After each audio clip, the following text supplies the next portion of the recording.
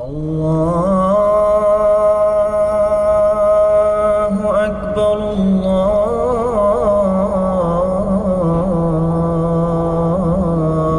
Allahu Akbar,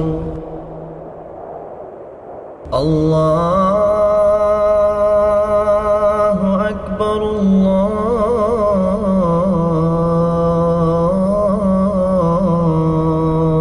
Allahu Akbar. أشهد أن لا إله إلا الله أشهد أن محمدًا رسول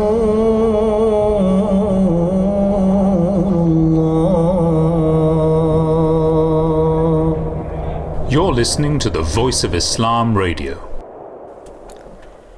Assalamu alaikum wa rahmatullah. Welcome to the Drive Time Show. We are now currently live.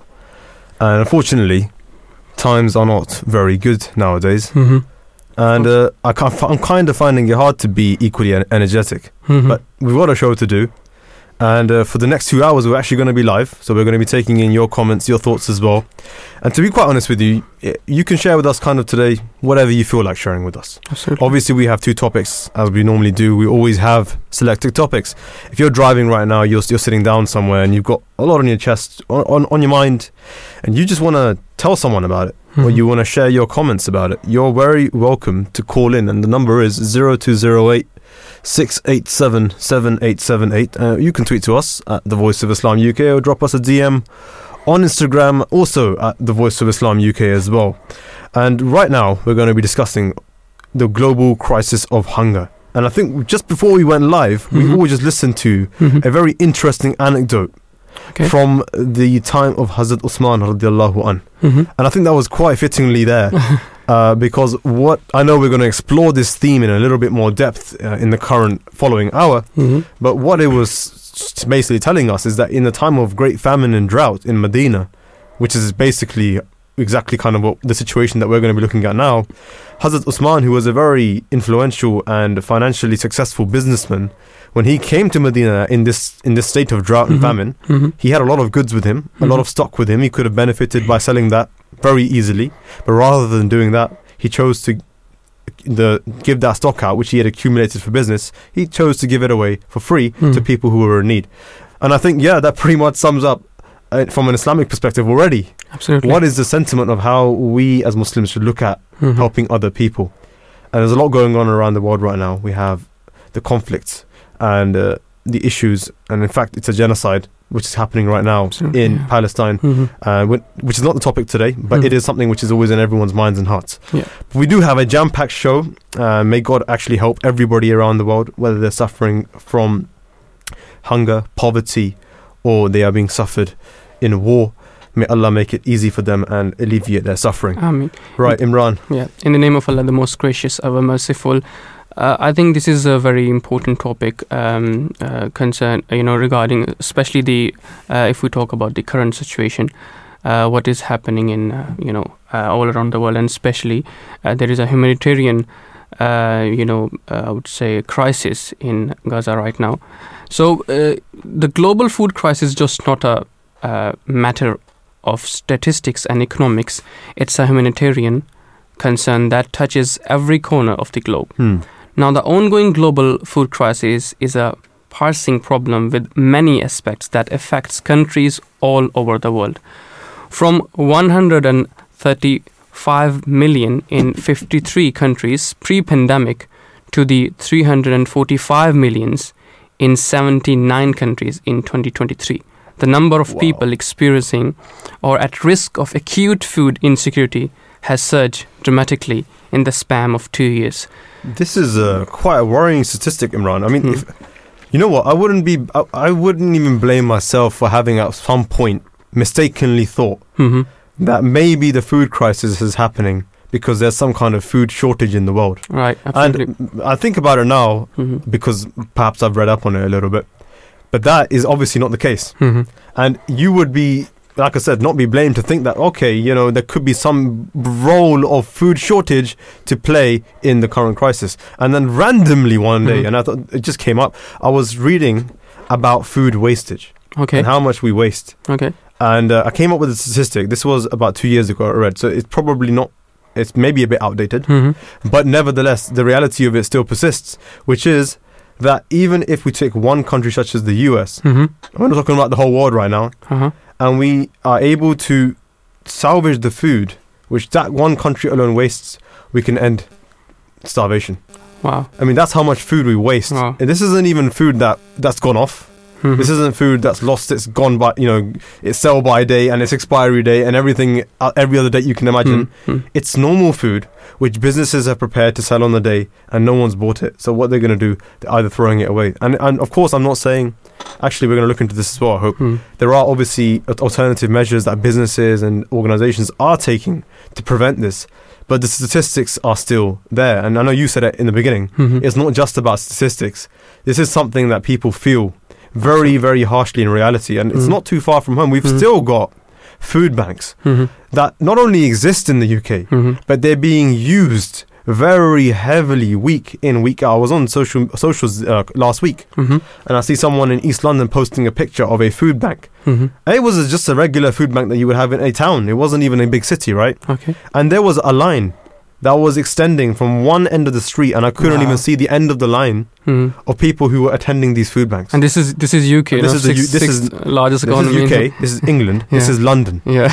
London we're talking about. Yeah. So the global crisis, if it's happening here, of course, it's happening in many other places as well. So United States have stated that there is enough food to feed everyone, and shouldn't the fact that we produce enough food to feed everyone make hunger an unthinkable problem rather than a global crisis? Now, Allah the Almighty says in the Holy Quran that, and they give food in spite of love for it to the needy, the orphan, and the captive. This is the from chapter 76, verse 8.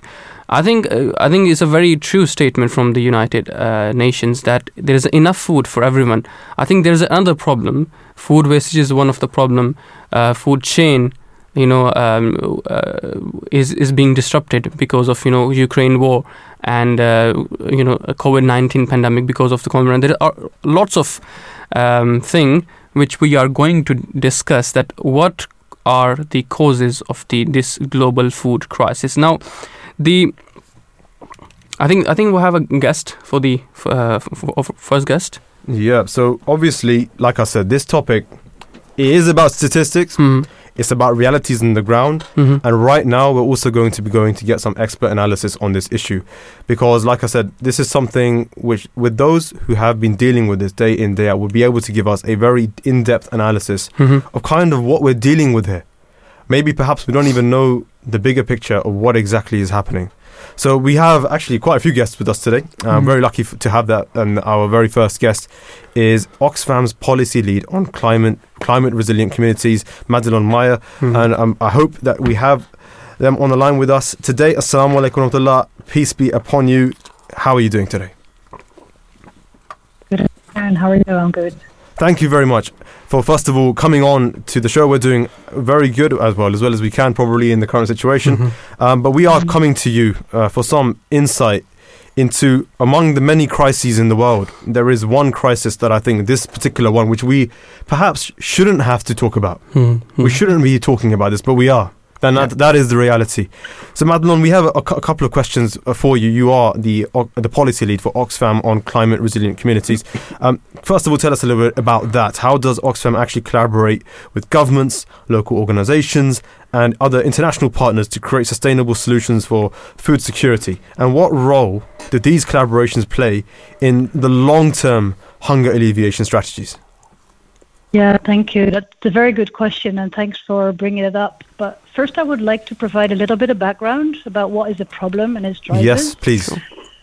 So, 1 in 10 people globally are facing hunger. That is close to 800 million people who don't know when or where to get their next meal on a daily basis. 800 million, you said?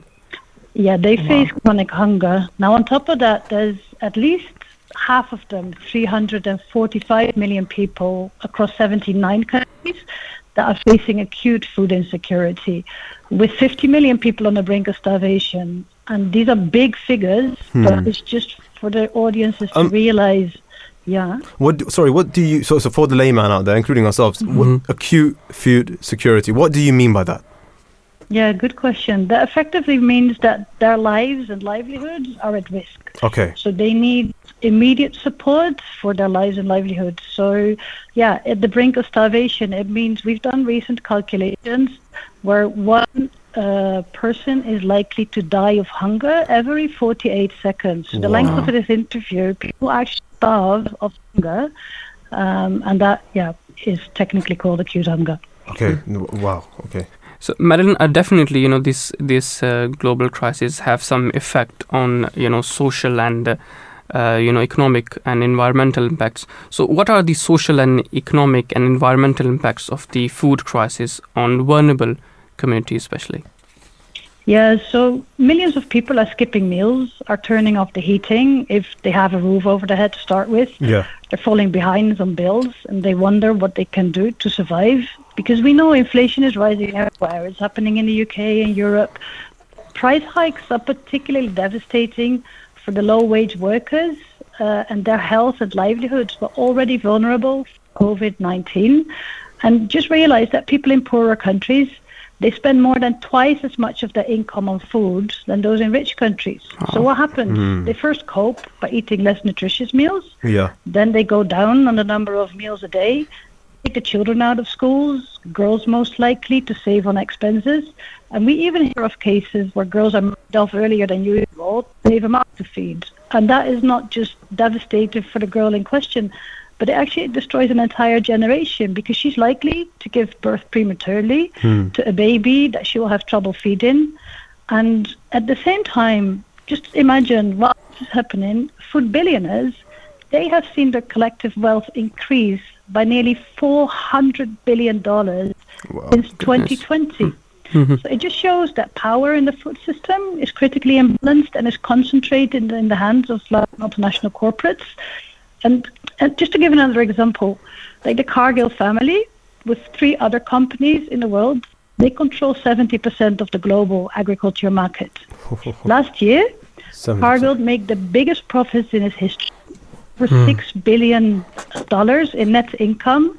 And I'm not saying that these phenomena of the people starving and the billion profits that these companies make are directly correlated, but it just shows a deep, deep inequality in a global food system, which is unacceptable. Absolutely. I mean, this is a much bigger picture, and we're glad that you've come on today to kind of give us that perspective as well, which we can then further discuss. And you also mentioned that obviously among the many different reasons why there's inflation, there's other issues, there's the COVID's hit in the past few years. And of course, you serving within Oxfam, you also respond to other crises, emergencies, conflicts, natural disasters. A lot of these things, some of them are happening right now as we speak. How does Oxfam take those situations into account? Which might not necessarily be related to, the elite, but more to do with issues and natural disasters that are happening in the world. What do you do when it comes to these issues? Yeah, I do want to mention that eventually we do call the duty bearers to account. So we do, for example, when you look at the famine, or like the brink of famine in the Horn of Africa, we do have been focused since 2020, we've been saying there's warnings of this drought, and we need to have anticipatory action by national governments, the international community to react, and they failed alarmingly. Now, in the face of that failing response by the international community, what we do effectively is we carry out humanitarian relief operations. So, for example, in East Africa, we're helping hundreds of thousands of people across the region by saving water, with food and cash, with long-term support to rebuild their lives. But we need urgent support to ramp up operations. But aside from just sticking plasters to wounds effectively, which what we need to do for life-saving support, but we also call for addressing the root causes for systemic change. So we do advocate for long-term investment for small-scale producers, because effectively they are the backbone of the local economies. These small-scale producers produce the majority of the food for the community, which has been ignored and neglected for decades. Imagine if we invest in their potential, they could produce more for their own family. They would have surplus to sell on the market. They could generate some income with which to pay the education, the healthcare bills. So do both short-term immediate relief as well as long-term investment. So on the one hand, we do the advocacy, but then we also support our partners on the ground with agriculture programs, and we kind of take them as pilot examples. This is what ought to be happening, and then bring it to governments. You just scale up these kind of initiatives. Great. So, Marin, what are the key strategies, to enhance food, system sustainability? If you can just Thanks for that question, because the hopeful message is, like hunger, we've just talked about the problems, but hunger is man-made. It's a political choice, which means man can also solve it if we want to. And there's many, many things that can be done. So like what I just said, we need to up the food production at the local and the regional levels. We also need to fight the climate crisis, so that the people's crops are not being destroyed by droughts and floods. And given that imbalance in the food system, we need to counteract that powerful monopoly of the agri-food business. And then when you talk about the kind of investment we need to do for the small-scale producers, it's about the diversification of the food system.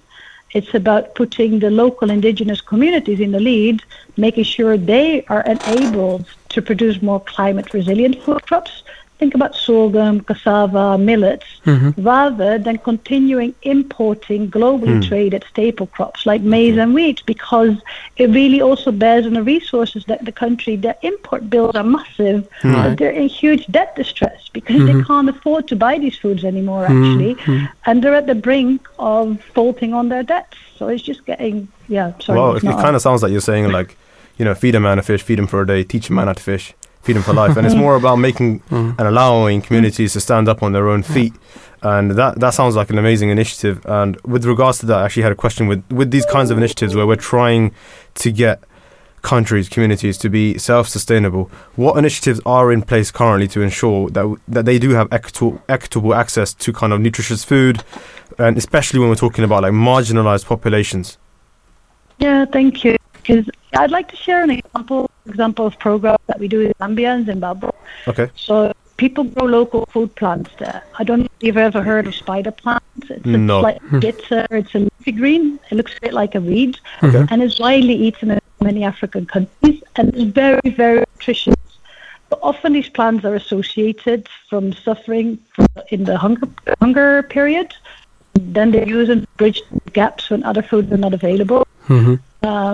But actually, they're really, really nutritious, but they're not being very, very well researched. And a lot of the knowledge rests with elders and with the indigenous peoples. They're not necessarily that knowledge is in universities or academic papers. So what we do is work with indigenous peoples and smallholder farmers to see what are the best quality seeds, how you actually get by the seeds, and how you properly grow them. So also there's growing awareness of the importance of not only the calories but also the nutrition for the healthy diet.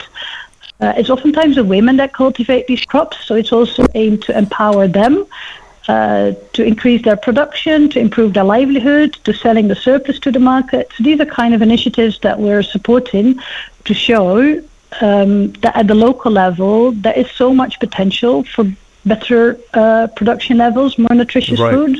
Absolutely. Madelon, thank you very much for coming on and giving us this insight, because at least what we can walk away from today's discussion is that there are communities, powers, forces out there for good trying to resolve the issue. And Madelon, we thank you for being a part of that as well.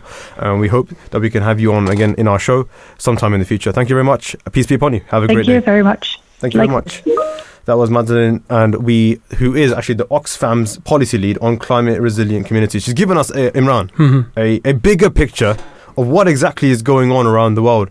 There's a lot of different things that have happened in the past few decades, which have kind of changed the way that people receive their food, the quality of the food itself, and of course the cost of it. Absolutely. And so all of these things make a huge impact. And we've already spoken in the beginning about food waste as well. So what are your thoughts on I think it was really surprising for me when she said that, nearly 800 million people. 1 in 10. 1 in 10 people. I mean, that's like, imagine you have two families of 5. Yeah. You get like a 10-seater van. So that's it. One of them's going to be hungry. Face, global food crisis, and nearly, more than 300 million people face acute, food crisis, which means they are deprived of basic necessities. It's severe. And this also point out that the inequalities in the distribution of resources. And she also said that these big companies, they make enormous profits in during the COVID pandemic, and while the other people were just starving. So but it is about self-sustainability at the end of the day. I think one of the key points that I picked up from Madelon is that import foods technically are not the way forward. Although it's a luxury and it's a commodity, even here in the UK, a lot of import comes in. We are an island 50% of the day. Import, okay, but we need to be able to stand up on our own feet, and that's important. And that's kind of one of the major ways that you can basically solve some of these problems.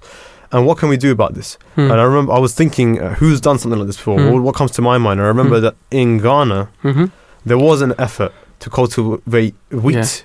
Do you remember this? Yeah, I think His Holiness, the fifth Caliph of the Muslim community, when he was devoting his life, he was sent there through the Nusra Jahan scheme. Right. And because he has his master in agriculture. So the leader of the Ahmadi Muslim community was actually deployed in Ghana before he actually was a caliph. Yes, absolutely. And he conducted a successful experiment of growing wheat in the Ghanaian soil. And I think, and that was, also registered in their government that this was a very successful experiment. First time. That they were successfully able to achieve that. Absolutely. And I think this is just one example of the sentiment of what we should be doing around the world.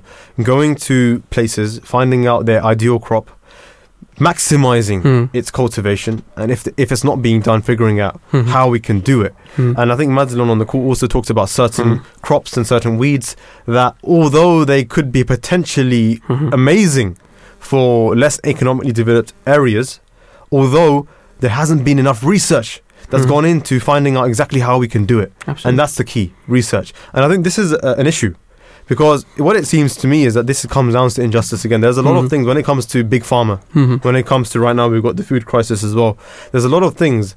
Had we had the sufficient research on these things, we could have changed a lot. I think recently I was also off topic, also looking into, for example, cancer. And there's been patchy research on certain methods of curing cancer apart from chemo, like melatonin and other things like this.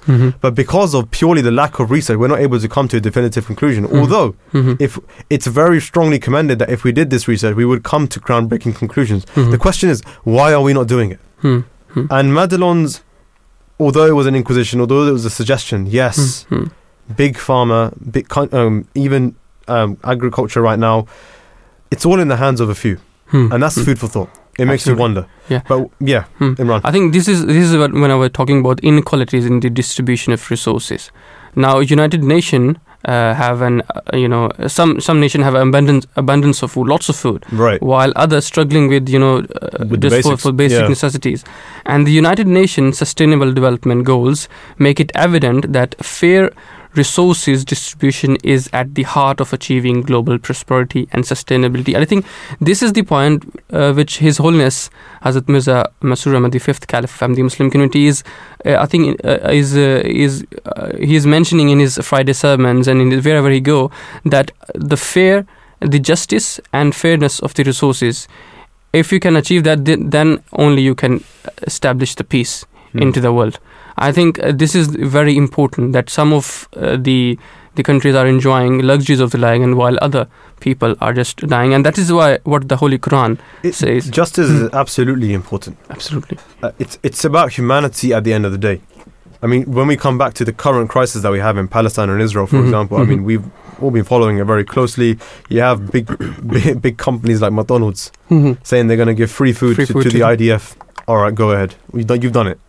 But completely ignoring the fact that the water, the electricity, the medicine, the hospitals, even up until just a few days ago, international humanitarian aid has been blockaded in Palestine. What does that mean? You're going to have people who are starving there. If they survive the bombs, they're not going to survive the hunger. And if they haven't survived the hunger, they're not going to survive the disease. Absolutely. All right? So this is the kind of situation that they're living in. So when it comes to justice, it's about providing it to those and everybody who needs it, which of course hasn't been happening up until recently, and there's a bigger talk about that, but like I said, it's not the topic, but because it's literally what's on our mind, it keeps coming back to me at the current moment. It is about justice. Absolutely. And I think that the Holy Quran also echoes this principle, and it says in chapter 17 verse 26, and give the relative his right, and also the poor and the traveler, and do not spend wastefully. So our ethical duty shared by these organizations is to work towards a world where food is distributed justly, ensuring that no one goes to bed hungry. The promised Messiah ﷺ, taught, you should show love and compassion to all people. Allah commands us to feed the hungry, free those shackled in bondage, pay off the arrears of those mired in debt, shoulder to shoulder the burden of others, and fulfill the rights of sincere love owed to mankind. That pretty much encapsulates the sentiment that we would all like to see established in the modern day world. And like I said in the beginning as well, this isn't really a topic that we should be having to speak about, but unfortunately here we are today right now, and we are speaking about it.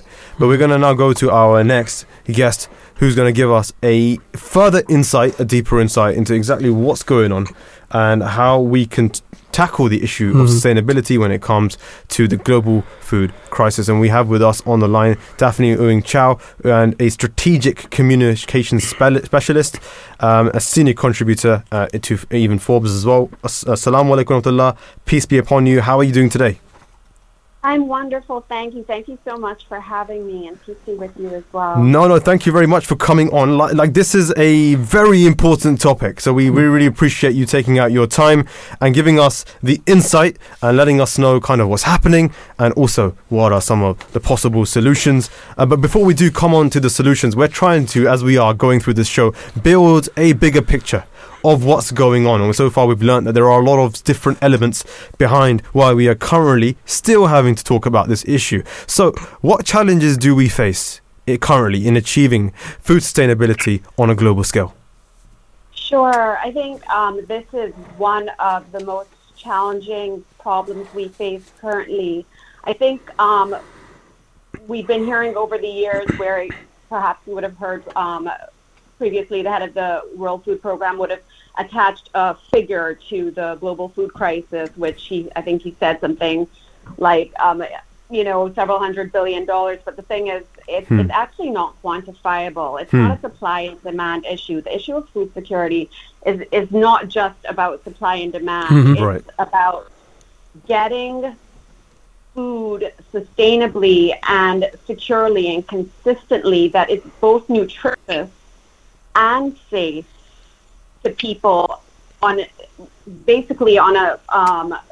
consistent level. And what we're seeing as issues around this are all man-made issues. We have a depletion of natural resources. So we have very little land. We have water scarcity. We have population growth. And as a result, we are seeing a loss of biodiversity, which is then impeding the food security situation even more, because you have, for example, in terms of crops, you have a loss of pollinators. And we have climate change related issues, which are also man-made issues. And we're basically contributing to the food crisis on our own. This is all a man-made problem. Right. Wow, it's actually quite interesting that you've said that. Like I said, even in the beginning of the show, someone might have mistaken to, they can't be blamed to have thought that maybe it is a food shortage crisis. But really, if we look at the underlying issues, Imran, as well, there is a lot that we can do. So, absolutely. Imran, there's something that we wanted to ask. Absolutely. Daphne, you talk about the climate change. So what role does climate change play in the global food crisis, and how can we address it sustainably? Sure. So with respect to climate change, I think it's very important to focus on the fact that the entire world is not being affected by climate change in the same exact way. Mm-hmm. There are certain climate vulnerable countries, countries in Africa, countries in the Caribbean, there are countries in Asia, Mm-hmm. and in the Pacific are dealing disproportionately with the impacts of climate change. And what this is causing is a change in weather patterns. Mm-hmm. So you're seeing extreme weather events. You're seeing flooding and drought with places like, let's say, let me give you an example. In terms of drought, you're seeing places like Ethiopia and Kenya, which are dealing with consistent failed rainy seasons. Of course, in Pakistan with extreme floods, you're seeing altered growing seasons so that farmers do not know exactly. It's hard to predict what your yields are going to be. The climate change is also really the most important one here that I'm going to mention is very poor quality soil. The nutrients in the soil are being destroyed due to climate change, and that's not only affecting the yields of crops, it's also affecting the nutritional base of the crops. We're also dealing with a nutritional crisis, because you'll see that the crops that are being produced are not as nutritious as they used to be. Then on an ocean level, we're dealing climate change causes something called oceanification, Right. which is disturbing the biodiversity, and it's causing extinction of marine species, of coral reefs. And again, we have the loss of biodiversity, which is affecting food supply. And it's also making climate change worse because it's the plants in the ocean which are taking the carbon out of the atmosphere. And our terrestrial resources and our marine resources are being hurt. We're having less carbon taken out of the atmosphere. So it's all a vicious cycle. Okay, I mean, it's interesting that you said that because I did read a while ago.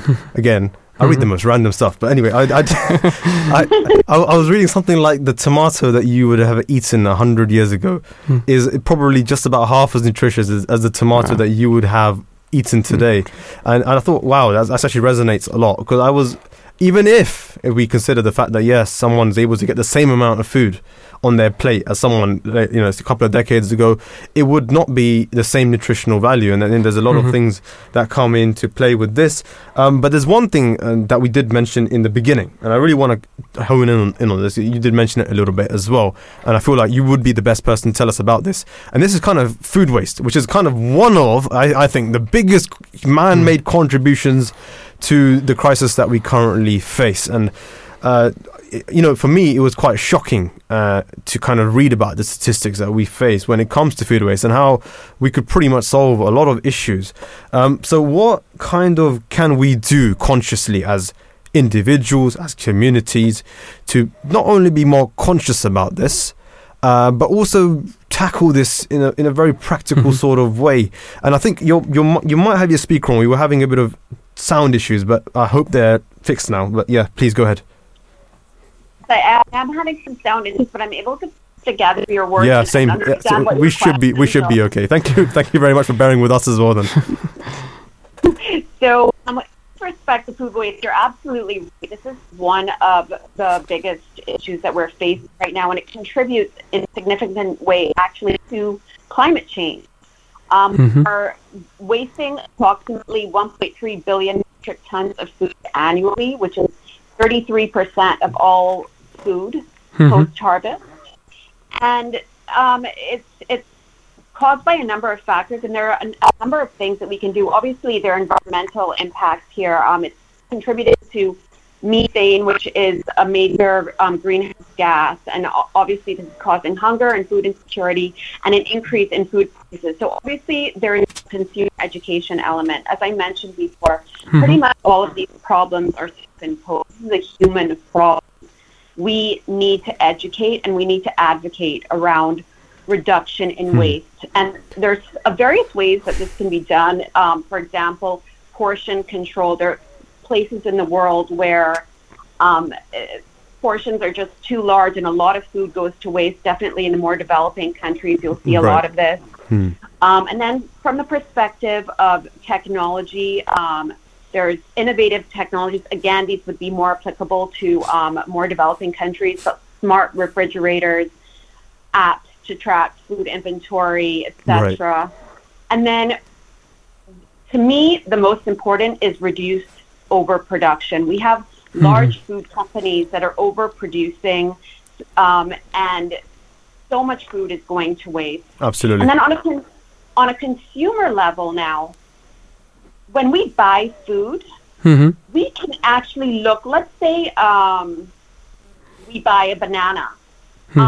Don't just throw the peel away, for example. That can be composted. Right. Also, there are a variety of uses for banana peels. I wrote an article once about boiling banana peels and creating tea out of them, which is really good for a number of ailments. So we can really think critically about using every part of a plant, for example, when we buy different foods.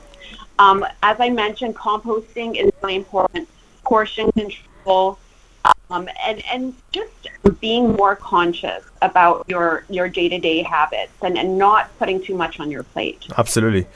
That's, yeah, exactly. Just taking it one step at a time and doing the small things that matter. Definitely. Thank you very much for coming on to our show today to tell us a little bit more about food sustainability, some of the steps that we can take as well. God bless you. Have a great day. Thank you very much. Thank you so much. Bye-bye. Bye-bye. That was Daphne doing Chow, who is a strategic communication specialist, telling us a little bit about what the steps that we can take at home. Banana tea, Imran. I'm actually going to go and try that. Is it? I might not just do it for the sake of, solving the global crisis, but I'm just genuinely curious, what on earth is that? Okay. So this is an interesting thing that I've seen today. Banana tea, call it chai, whatever you want to call it. Yeah, I think one point which she pointed out is the food waste. I think the sheer amount of food waste globally, it contradicts the ethical principle of responsible resources management and environmental conversation. She spoke about overproduction, yeah? Yeah. And I know that it's probably going to take a long time before businesses are like, yeah, we need to cut down. Because they're always trying to, they're trying to match their consumer base, and they don't want to fall short on all of these things. But here in the UK, what I'm beginning to see in certain areas on a consumer basis, what we have is certain apps so technology is allowing us to be better. Yeah. There's apps that are available where you can go and sign up to these apps online, check it out. And what they do basically is these apps have got kind of contracts with big suppliers. For example, Greg's. For example, Starbucks. They actually do. I'm not just making this up. Okay. So what they would do is that these big suppliers and vendors of food, at the end of the day, let's say they've got 10 sandwiches left over, or 20 sandwiches, or 20 drinks, they will basically through this app tell people that, hey, we've got these drinks left over. We're going to sell them really cheap. Okay. We'll sell them at half price or a quarter of the price. Or maybe free. And it basically, and it incites people to go and get that and pick it up rather than wasting that food. And I think that's a good initiative to do. And absolutely. Also the same organizations, I can't exactly name who they would be, have contracts with food banks and other charities. So if they've got food left over at the end of the day, and this is normally restaurants, they would actually package that food rather than wasting it. Okay, interesting. And they would ship it off, of course, for free to these food banks. And that's an amazing way, an alternative for people and suppliers and even consumers to take part in solving this one step at a time. Okay, so according to the Food and Agriculture Organization of the United Nations, approximately 1/3 of all food produced for human consumption is wasted globally every year. And this staggering statistic is a stark reminder of the ethical dilemma we face. Food waste doesn't only represent a loss of resources, it also has ethical implication in terms of social justice. Now, while millions go hungry, we discard tons of perfectly eatable food. This contradiction raises ethical question about our responsibilities to those who are less fortunate. Now, beyond its ethical impact on human welfare, food waste also takes a significant toll on the environment. As reported by the United Nations Environment Programme, food waste generates an enormous carbon footprint and contributes to climate change. Ethically, this raises concern about our responsibility to future generations and the planet we share. Approximately 8 to 10% of the world's greenhouse gases emissions can be attributed to food that goes to waste or is not consumed. So around 8 to 10% of the world's greenhouse gases it can be contributed to food waste that, it's a huge number. So I think it was just not, it's not a question of food wasting, but also it is the question of that we are just, if we're producing a lot more food than we need, and it is also basically harming. I mean, you're absolutely right, Imran. Yeah. We've spoken a lot about statistics, about practical solutions. What can we learn from history? From the time of the Prophet Muhammad, peace be upon him, from Islam, the examples of the companions. Of course, they were also living in a time where, for example, they went through such tough times of starvation. They would wrap stones around their bellies to kind of free themselves a little bit from the pangs of hunger. Do you remember anything that comes to mind when it comes to sharing, solving these solutions? Absolutely. I think one incident which comes into my mind is on the Battle of Ditch, when the Holy Prophet, peace and blessings of Allah be upon him, when there was a very food shortage at that time, and the enemies, they were surrounding Medina, where the Holy Prophet ﷺ reside, and the enemies were surrounding all from all four directions, and a man came to the Holy Prophet ﷺ, and he showed that because of the hunger I just tied a stone to my belly, and the Holy Prophet ﷺ lifted his shirt and said that I've tied 2 stones to my belly. Wow! So this was the situation. But then Islam, when Islam prevailed, the companion used to cry that the Holy Prophet ﷺ didn't have this soft bread which we eat nowadays, and they used to literally cry. So that was the situation in the early days of Islam. And of course, we're going to talk a little bit about how they dealt with that, how they helped others. And Imran, in the beginning, you said that despite this situation of their own hunger, they would still find some way to help other people. And we're going to talk about that, but first we're going to go to our next expert guest, Jane Powell, who is a freelance education consultant specializing in engaging the public with food and farming. And she's currently busy organizing the Wales Real Food and Farming Conference, which is going to be held next week. And she's particularly interested in how our values shape the food system and how food can bring people together. Jane, peace be upon you. Welcome to the Drive Time Show. How's your day been so far? Thank you very much. Excellent. So, Jane, before we actually ask you anything, we know that you're getting ready for the Wales Real Food and Farming Conference. Could you tell us what that is and kind of what you're going to be doing? Yeah, the idea behind the conference is to bring people together from all different aspects of food. So farmers, growers, nutritionists, educators, the environmentalists, because food touches so many different parts of our lives. And if you bring those people together, then you can start to create a vision of a better way of doing food that will work on all fronts. Okay, so what are the current threats to our food system? The current threats to the food system, there are so many out there. The war in Ukraine, obviously that shows how fragile our food system is, how much dependent we are on imports. I don't know exact figures, but the UK imports about at least half of what it eats, I believe. So we're very vulnerable to global supply chains, and we're very vulnerable to war.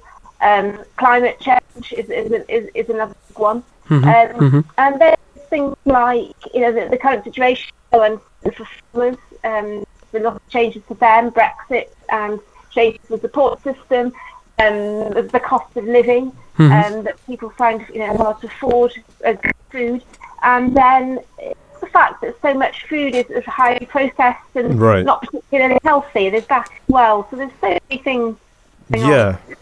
I mean, Jane, we've kind of, throughout this show, we're kind of trying to understand the background behind why things are happening, some of the effects, whether they're man-made, whether they're environmental, and we're kind of coming to you, Jane, to kind of figure out what we can do, because you rightly mentioned that, things like processed foods, for example, where we are choosing, and they're obviously way more unhealthier, and kind of, for people like living here in the UK, it's kind of, it might be for a lot of people difficult to assimilate themselves into a situation where they can imagine themselves in a place where there is global, sort of a starving situation. So how do we mentally gear ourselves and think, I would say, or gear our mind in the right way to be able to actually practically act in the right way? Oh, it's such a good question. I mean, I think we need to rethink our attitude to food quite deeply. We treat it as a commodity, and you buy it according to the superficial things like how tasty it is, I suppose, but not necessarily how healthy it is. Yeah. Or how easy it's to cook. You don't really think about where it came from, particularly. So what we really need to do is make a new connection with our food and with the natural world. Okay. I think, which means simple things really, hands-on, like cooking from scratch, growing more of our own food, looking into where our food comes from, bringing people together so we meet the farmers who grow our food. And generally using the power of food to bring people together. That's actually a really good point. Because it shows us our shared humanity. Yeah. And that's the mindset that we need. That's one of shared humanity, not... That's a really powerful thing that you just said, that we're eating together as well.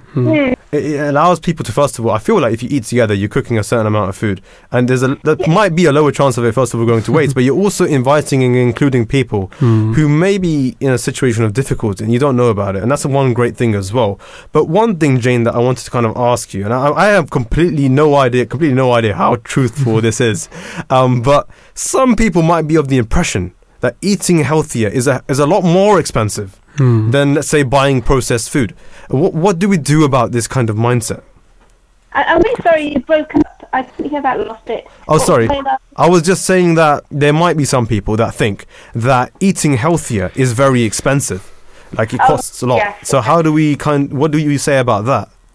Yes, I mean, that's true, and it's, something to be fair, follow our political system, that the healthiest food can be the most expensive. And also, many people can't afford the fuel to cook, to cook from scratch. We should be careful when we say these things. Don't cook from scratch.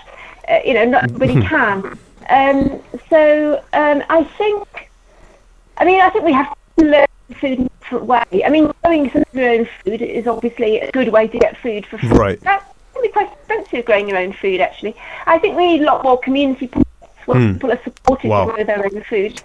And community meals. I mean, I'm involved with the Pay As You Feed community meal, which runs twice a week, where the food comes from supermarket surplus, also some homegrown food, and the food is cooked from scratch and it's healthy, proper food.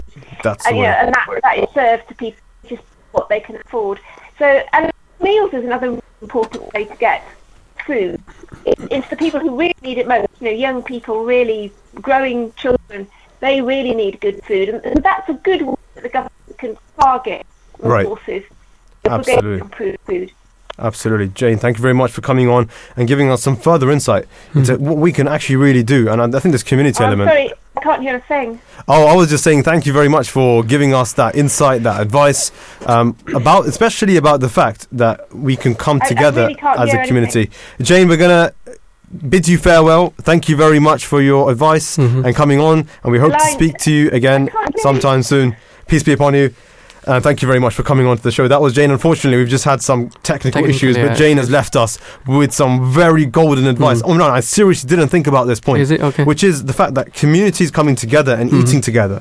It's one of the most powerful ways that we can help the people around us and reduce food waste. And I think, Imran, before we had Jane on the line, we were talking about the Prophet Muhammad, peace be upon him, his companions. They were going through a lot of hunger and starvation, and they had pangs in their stomach. And do you know what they would do? They would do exactly this. They would cook a meal, and you know what? It's actually written in the records that meal was supposedly very tiny, very small amounts of food.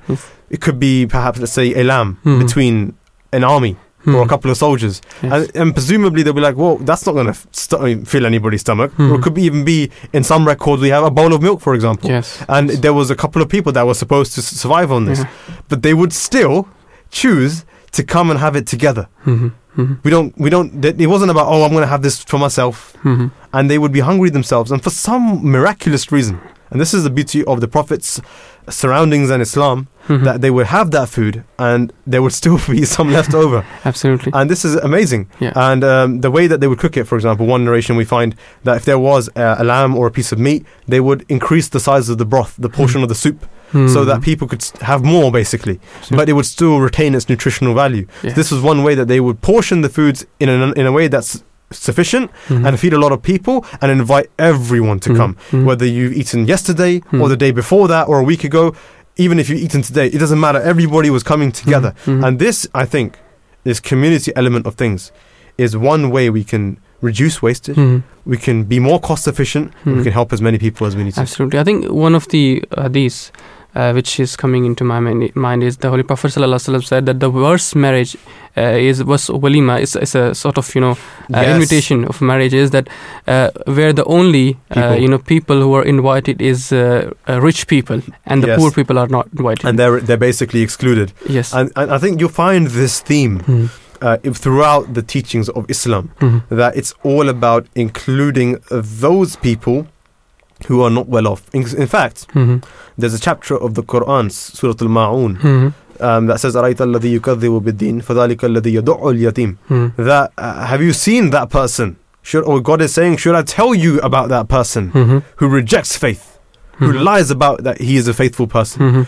Should I tell you about that person who is dishonest when he says that he is a believer? Who is that person?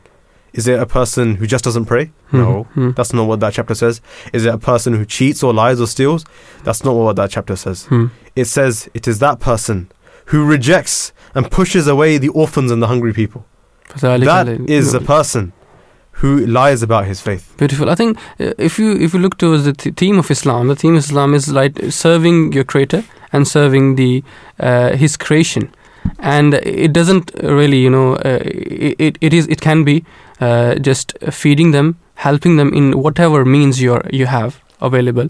If you have, for example, some sort of degree, or you have some sort of thing, you can teach them. If you have some sort of money, you can give to them. Absolutely. So I think this is the theme of Islam all around. This is it. I mean, that same chapter carries on to say, وَلَا يَحُضُّ عَلَىٰ طَعَامِ الْمِسْكِينِ, nor does he advocate for feeding the poor. And then powerfully that chapter says, فَوَيْلٌ لِلْمُصَلِّينَ, and it continues to say that then woe and ruin to those people who offer their prayers, but they do it just to show off. But at the same time, they don't feed people, and at the same time, they neglect their orphans. What kind of person is this who just prays and doesn't offer their duties to their mankind? This is a theme that you will consistently find in Islam. Absolutely. I think one of the verses which I find very interesting, for example, on the occasion of Hajj, at the end of the Hajj, you have to shave your head. Okay. And Allah the Almighty says, if you cannot for some reason, what do you do then you have to feed some poor people, like 6-7. There are actually a lot of places in the Quran like this, where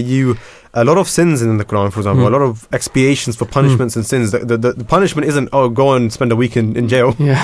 It's actually helping people. It's either feed them or teach someone how to read and write. And it's practical things, whereby someone who's done something wrong or made a mistake is actively doing something positive. Why? First of all, it's going to help people. But second of all, it's going to remind that person how, number one, good it feels to do something good. And that actually deep down they are a good person and they just need to find themselves again. So this is, again, something that I really find quite captivating about the way that Islam aims to change people practically in a positive way. Absolutely. So we can all take this on board. And wherever we find an opportunity, now I'm just saying this for everybody, and me included, we don't want to be those people who are guilty of being a good worshipper, someone who's devout to their faith, but we lose out on that completely by walking past someone on the street who said, can you buy me a meal? And you just said, nah, forget it. Or I haven't got my cash. Do whatever you can for that person when you can. Why?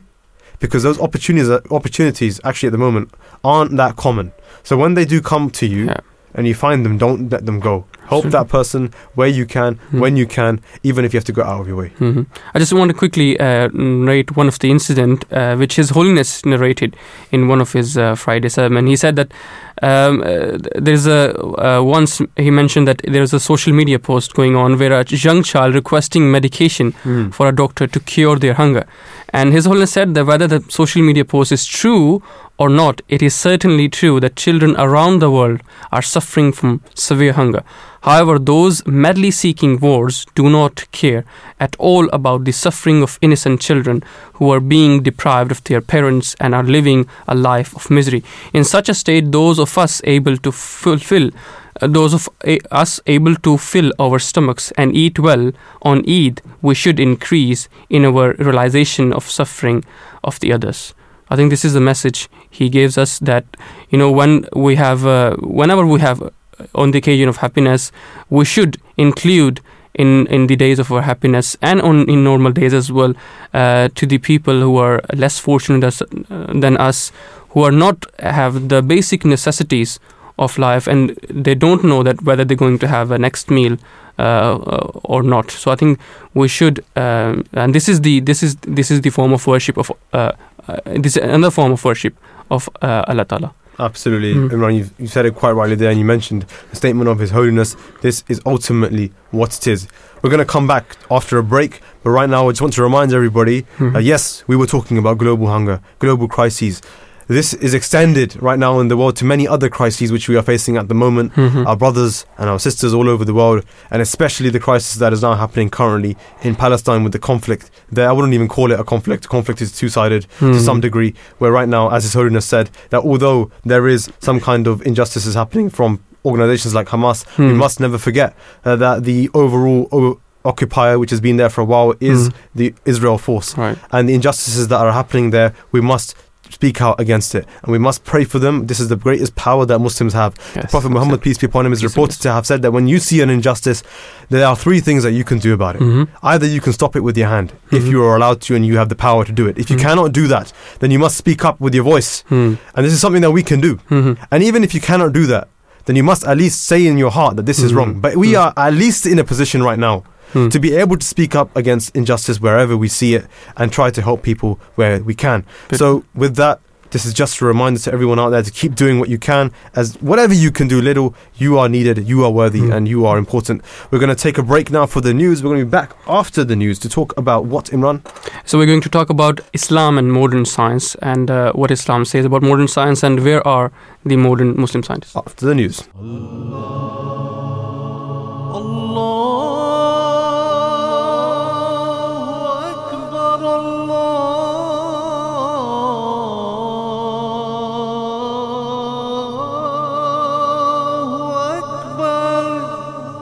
You're listening to the Voice of Islam Radio, broadcasting on DAB and via the internet 24 hours a day.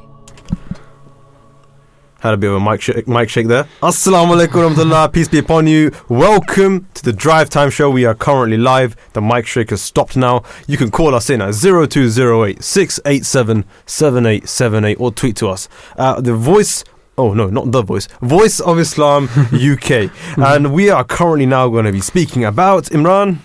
So we're going to talk about Islam and modern science, and what Quran says and about the modern science, or it prophesies about the modern science, and where are the Muslim scientists right now? We find that there were very good Muslim scientists in the golden age of Islam, but what are the causes of that we in this day and age we don't really find many Muslim scientists? It is actually a bit of a paradox, because what we see is that the Quran talks about science. It's not a book of science, but the Quran says, Allah Almighty in the Quran, which is the book of the Muslims, revealed by God to the Prophet Muhammad, peace be upon him.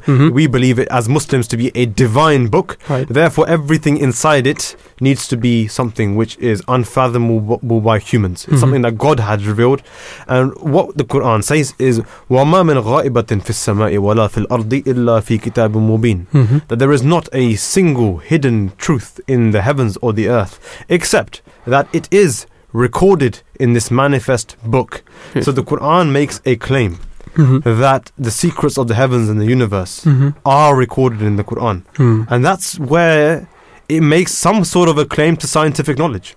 Okay. And it's not an empty claim, Imran. Absolutely. As we will explore today, Absolutely. there are a lot of people that when they begin to explore Islam, Not everybody explores Islam or tries to find their truth through the same lens or through the same angle. There are a lot of people that want to see that modern science and modern day research coincides with the religious text that they are trying to look into.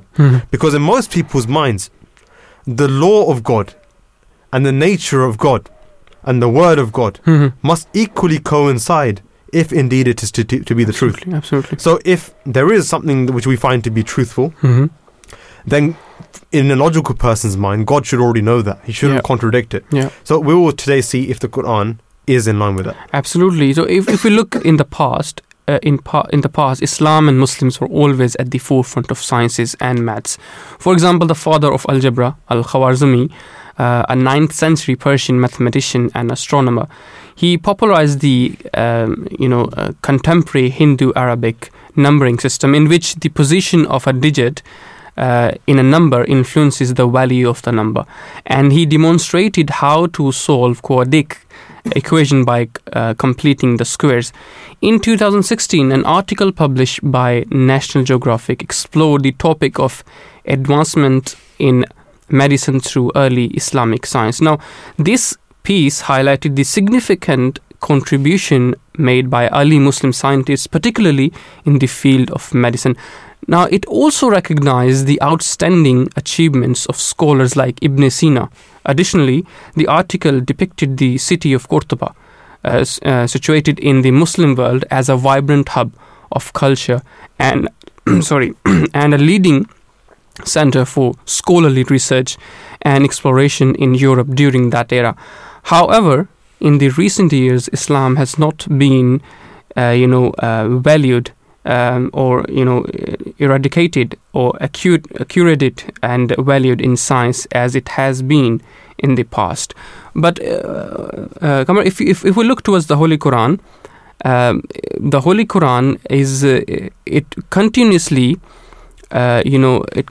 says to seek knowledge. It does. For example, in Allah the Almighty says that it taught us the prayer, Rabbi zidni ilma, oh my Lord, increase us in knowledge. And it also says that yarfahu Allahu allazina amanu minkum wallazina utul ilma darajatin wallahu bima ta'maluna khabir, that Allah will increase those who believe from among you and those to whom knowledge is given to degrees of rank. It is like that. In fact, the 3rd chapter of the Quran also says that there are those people, when they're standing up, they're laying prostrate on their sides, they ponder upon this creation, this universe, and they say, "Ma khalaqta hadha batilan," that you didn't, oh God, you didn't create this for no reason. And they really try to research and they try to look into the universe and space and the stars to try and see how meticulous this universe is. This is actually something which God has illustrated in the Quran as being the characteristics of a person that He is pleased with. And you mentioned Al-Khwarizmi and others like this. Right. And we don't even, that's centuries later, and we will come to that. But we can even begin with 1500 years ago, where the Prophet Muhammad, peace be upon him, didn't actually have the same tools that Al-Khwarizmi had, and the same research and the same reason. He had nothing. He had none of that. Yet, the Quran, which was revealed to him, makes some very profound statements. Absolutely. And I think that we should begin with that. And there are probably so many that we cannot go through them in this show. Absolutely. But we will start with one of them. Because I started with the verse that says that Muslims should ponder over the space and the universe. We should probably begin there. Right. Although there's way more than that. Yeah, even. absolutely. But the Quran first and foremost says, أَوَلَمْ يَرَى الَّذِينَ كَفَرُوا, that do not the disbelievers see أَنَّ السَّمَاوَاتِ وَالْأَرْضَ كَانَتَا رَتْقًا, that the heavens and the earth were like a closed up mass, فَفَتَقْنَاهُمَا, then we ripped them asunder, وَجَعَلْنَا مِنَ الْمَاءِ كُلَّ شَيْءٍ حَيٍّ, then we created from water everything living. Beautiful. أَفَلَا يُؤْمِنُونَ, will they still not then believe? This is God is saying at the end, will they still not then believe, indicating that what God has just said is a proof of His truthfulness. Beautiful. Because what is it? what is this verse talking about? Something is talking about something that when it was revealed to Prophet Muhammad, peace be upon him, and the companions probably had absolutely no idea what this could possibly be talking about in the way that we know it today. And this, of course, is talking about the fundamental theory of the creation of the universe, the Big Bang, which talks about the hydrogen, nitrogen atoms being in a closed up mass, and obviously a sort of black hole sort of dimension keeping them closed up because of gravity, and then suddenly an explosion happening, and then there being the universe today. And the verse doesn't stop there, because that's what it talks about. We ripped the heavens asunder, and وَجَعَلْنَا مِنَ الْمَاءِ كُلَّ شَيْءٍ حَيٍّ. And then after the universe was created, God says that we created life from water, and microbiologists now have determined that the very first microorganisms today were created from water itself, not on land, not on earth. And this is something that God has written as proof, saying that this is what I'm saying to you now, when there is no scientific anything, there is no NASA. So will you not then believe that this is from God? And the interesting thing about this verse is it starts off with what? أَوَلَمْ يَرَ الَّذِينَ كَفَرُوا. Did the disbelievers not see this? And there is also a minute point in this as well, that it was never the Muslims that discovered the Big Bang. Beautiful. It was those that did not believe. And in a way, yes, this is a prophecy to be fulfilled. But this is the sad reality now. Where are you? Where are the Muslim researchers that are now absent? That God is foretelling that there will come a time that for some reason people who are not Muslim will start discovering the very things that God had laid out for Muslims in the Holy Quran from day one. And that's a very unfortunate situation. I think you mentioned the later part of the word that God Almighty created every living thing with the water. And I was looking, something on this verse, and it says that the cells, which are the basic, basic block of everything, is based 70% on water. Oh, wow. And our bodies, yes. Our body, 70% is based on water. So the very basic of everything is based on water cells. And this verse again fundamentally says this, that water is the fundamental element for life. And the reason, no, it's not an element, but why this is, you can survive 1 month without food. You can only survive 2 weeks without water. And this is the reality of life. Obviously this is just one miracle scientific truth that we find in the Quran. Absolutely. We find so many more. We find equally the Quran talks about the beginning of the universe. It talks about the expansion as well, which continues from the Big Bang, the theory that the universe is currently expanding. God has said it in the Quran. وَالسَّمَاءَ بَنَيْنَا بِأَيْدٍ وَإِنَّا لَمُوسِعُونَ. That we have created this universe, and surely we are still expanding it. And then it also talks about how the universe will end. Wow. This is something which hasn't even happened yet. Yet it's there. يوم نطوي السماء كطي السجل للكتب كما بدأنا أول مرة نعيده وعدا علينا إنا كنا فاعلين. That God Almighty in the Quran revealed to the Prophet Muhammad 1500 years ago that day will come when we will roll up the heavens and the earth like the rolling up of the scrolls of a scribe. Have anybody seen a scroll? It's a piece of parchment that has basically been rolled up at the end, at both ends, and you can roll it back in. That's basically what a scroll is. Okay, and God says that we will surely return the creation to the position where we began it. We will surely return it to the way we started the universe. And then we will surely do this. We will surely do. God says twice, we will surely do this. Okay. The current theory for the way that NASA believes the universe will end is called the Big Crunch. The Big Crunch persists of the following theory. That the universe is currently expanding because of what? The initial explosion. The force of the explosion, just like any explosion, expands outwards until its energy dies out. When the energy of this expansion will die out, gravity will again take its hold on the universe, and it will pull the entire universe back in on itself. And where will it go into? It will keep going back, and it will return back into what we now know as a white hole. The same thing that the Big Bang began with. So what we see here is that if you look at the image of the Big Crunch, it literally theorizes universe as a carpet, and when the Big Crunch happens, it rolls back in again. And where does it go? Back into a black hole, white hole, dwarf hole. The Quran has mentioned that. That reminds me another verse of the Holy Quran in which says that نَبْدَأُ الْخَلْقِ ثُمَّ نُعِيدُهُ, that we created the thing and then we repeat again and again. Actually, this thing that you just mentioned right now, ثُمَّ نُعِيدُهُ, is also another theory of scientists, which has actually been reiterated by Hazrat Mirza Tahir Ahmad, who is the fourth caliph of the Ahmadiyya Muslim community. The theory of entropy. The theory that when a universe begins, it begins with a black hole. It expands, it lives, and then it basically collapses on itself, which is the big crunch, and then it implodes and turns into a white hole. And then at a certain point, it will explode again. The theory is that this may not be the first universe, and this may not be the last one, and it may keep happening. And this process of stopping and starting is called entropy. Again, it's something that you've actually just mentioned right now, which is also mentioned in the Quran. Interesting. I'm telling you, the universe, science, there is a lot in the Quran which perhaps people have not really heard of. We can talk about even more right now, and I think we'll do one more on science. We can go into many more truths of science, and then we should probably go into the bigger question, what on earth are we doing? But the thing is this, again, something which has again been discovered by scientists who are not Muslim. Pulsar neutron stars. وَالسَّمَاءِ وَالطَّارِقِ وَمَا أَدْرَاكَ مَا الطَّارِقِ النَّجْمُ الثَّاقِبِ. This is a chapter of the Quran in the last part which most even children may have recited. But do they actually know exactly what this is talking about? وَالسَّمَاءِ وَالطَّارِقِ. By the heavens and the one that knocks. What do you mean, the one that knocks? This is what the Quran says, At-Tariq, the one that knocks. And God explains, At-Tariq, the one that knocks, is what in the next verse? An-Najmu Thaqib. A piercing star. A piercing star. Now, when the commentators read this verse, Ibn Taymiyyah, Ibn Kathir, yes, Ibn Abbas radiallahu an, what did they say? This is piercing in its brightness. It's very bright, so therefore it's piercing. Wallahu alam. Why did they say this? Because of course they could never have comprehended what we know now, which is through the modern advancements of science. Listen to this.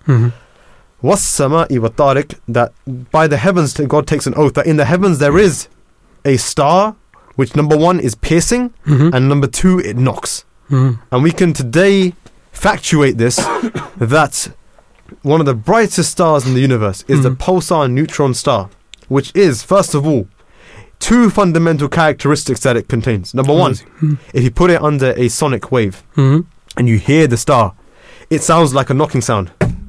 That's how it sounds. Nice. And they literally explain it, that the way we will explain the star is that it has a knocking sound. Okay, that's Tariq.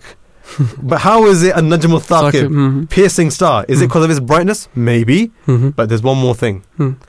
This is the most dense star that you can get. It's so dense that it is able to pierce a hole into dark matter. Wow. Prophet Muhammad, peace be upon him, 1500 years ago. وَالسَّمَاءِ وَالطَّارِقِ وَمَا أَدْرَاكَ مَا الطَّارِقِ النَّجْمُ الثَّاقِبِ. And you just have to sit there and think about this. I'm just going to give another verse of the Holy Quran which talks about the human embryology. So before science could explain the origin of life, 1400 years ago, the Holy Quran had already explained in Surah Al-Mu'mineen the human embryology. So now, Allah the Almighty says in chapter 23 verse 13 to 15, verily we created man from an extract of clay, then we placed him as a drop of sperm in a safe depository, then we fashioned the sperm into a clot, then we fashioned the clot into a shapeless limb, then we fashioned bones out of this shapeless limb, then we clothed the bones with flesh, then we developed it into another creation. So blessed be Allah, the best of creator. Now regarding this verse, Professor Emeritus Leeds Lemo, who is the one of the world's most well-known scientists in the fields of anatomy and embryology, he said that it is clear to me that these statements must have come to Muhammad, peace and blessings of Allah be upon him, from God, because almost all of this knowledge was not discovered until many centuries later. You know, I've actually heard this interview in real time. This was recorded. And I remember seeing his face, because this is a radio show, you can't see his face. Genuinely surprised, genuinely amazed at how this could be possible. Because the verses that you've mentioned, which are in the beginning of part 18, chapter Al-Muflihun, and it talks about so many crazy things, I would say. Because it talks about embryology in a way, again, that was not known at that time.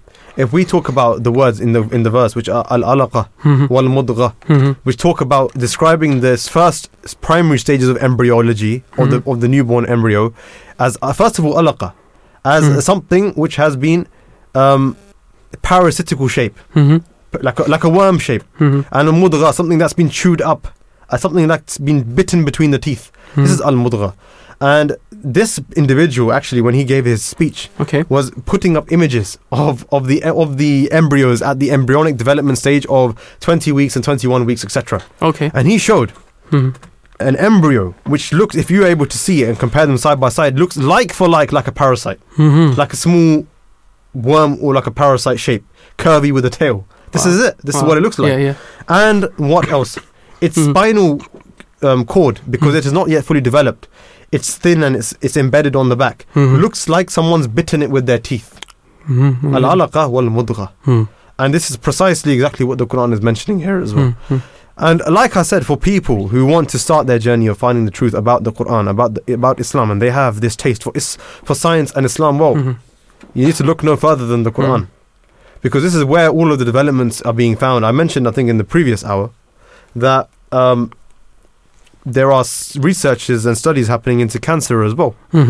And there is a verse in the Quran that says that fihi shifa'un lin-nas, that honey is a cure for mankind. And we're going to look into that as well. We're going to come back to this. But at the moment, we do have one of our guests, callers on the line, who is Saleem Ali, who is a researcher and writes for the Forbes magazine. Assalamu alaikum. Peace be upon you. Welcome to the Drive Time Show. Wa alaikum assalam. Thank you. Thank you very much for coming on to our show today. We're discussing, of course, modern science, Islam, its compatibility and its relevance. And we've just actually seen your recent Forbes article on the Nobel Prizes to be quite intriguing. And we know we've also kind of spoken in this show that even though there is a lot that Islam has to offer on the modern front, perhaps the representation, we need to think about it and talk about it more. So what inspired you to actually delve into this particular subject matter? Well, if you look at the statistics, the number of Nobel Prize winners in the sciences who come from a Muslim background is very small. There are only 4. And many of them actually don't even identify very directly as being Muslim. So it's a concern, and I wanted to highlight and ask the question, why is that the case? And my feeling is that it's because we have not really invested in science education in the Muslim world. So, Saleem, if we look at the golden age of Islam, there's a lot of scientists, Khwarizmi, Ibn Sina, Ibn Rushd, you name it. Now, what happened? What went wrong? That suddenly the golden age of Islam, the Muslim lost their interest in science. Can you just talk about this? That why are Muslim not, in the field of sciences? Well, I think we need to first of all confront the reality that there has always been a tension in Islamic history between scientific rational thought and orthodox absolutist theology. I think there is within Islam, and there is accommodation for science, but there's been this tension. So if you go back to, a lot of these great scientists in Islamic tradition, many of them came from Andalusia in sort of the golden age of Iberian Islam, which we call it in Spain. But even at that period, these people were constantly being challenged by the more extreme elements. And I the example, the article of this Madinatul Zahra, which was a city near Cordoba that was a center of learning in that period. And this city was destroyed not by some non-Muslim invaders, but by fundamentalist Muslims who were opposed to the kind of progressive science-based work that was being done there. So, this has been a tension. And even the Umayyads who came to Spain, they were kicked out of Iraq by the Abbasids who, brought in. So this tension has always been there. And we have to recognize and say, look, we need to have that more positive aspect of scientific thought brought back. Beautiful. Now, in the perception of being a Muslim is still regarded as contradictory within the scientific community, thus potentially leading to a shortage of representation? Do you think that? No, I mean, I think, there may be some perception that there's discrimination against Muslims when it comes to recruitment of scientists, and that may well be the case to some degree, but I think it's a bigger supply side problem. We do not have as many Muslims who are going into science from a critical science perspective. Like, for example, we have a lot of Muslim doctors. When you're in the UK, we have probably overrepresentation of doctors of Muslim origin compared to other faiths. True. But these doctors, I wouldn't call them scientists. They are practitioners, they're technicians who work on, they're taught a certain skill. They don't do research. Most of them are not interested in discovering new medical breakthroughs. They go and they want to make a good living and they do their work, which is great, but they're not scientists in the traditional sense of critical inquiry. We need a culture which supports that, and we have that among our Jewish brethren who support that kind of critical thinking around science, and that's why you have about 1/3 of the Nobel laureates in the sciences are of Jewish origin, because they have really invested in that from a fundamental perspective in terms of supporting science education, and there's a culture of that, even though they're a much smaller demographic than Muslims in the world. I think I agree with you here, because there is this kind of perception. I mean, Imran, you mentioned the Andalusian scholars, and even interestingly at that time, a lot of them were actually heralded as heretics of their time. Well, now we look at them back and we're like, hold on a minute, they had a point. So there is this somewhat of a culture, and we have to address this. You're absolutely right. And I don't know exactly what we need to do, because Imran, for the past hour, we've kind of been banging on about exactly how much importance Islam actually does give. And I know we can't speak for other communities, but at least where we stand as the Ahmadiyya community, we have organizations like AMRA, where people are encouraged to go into fields of research. I know that there are some Muslim countries that are now beginning to invest in research, although, like we've just mentioned, it's not as crazy as we would want it to be. But Mr. Saleem, we know that there is that tension. We mentioned the Andalusians who were somewhat heralded as heretics. There are inter-Muslim sort of struggles as well, talking about each other, Shias, Muslim, Ahmadis, who is a Muslim, who's not a Muslim, recognizing people. Do you think all of this has a role to play as well in people reaching the positions which we're trying to get them to be in? Yeah, I mean, I think there needs to be, of course, a bigger conversation about pluralism in Islamic tradition. And that's where your point comes in, whether, it is Shia, Sunni, Ahmadiyya, other denominations. There's reluctance to do that.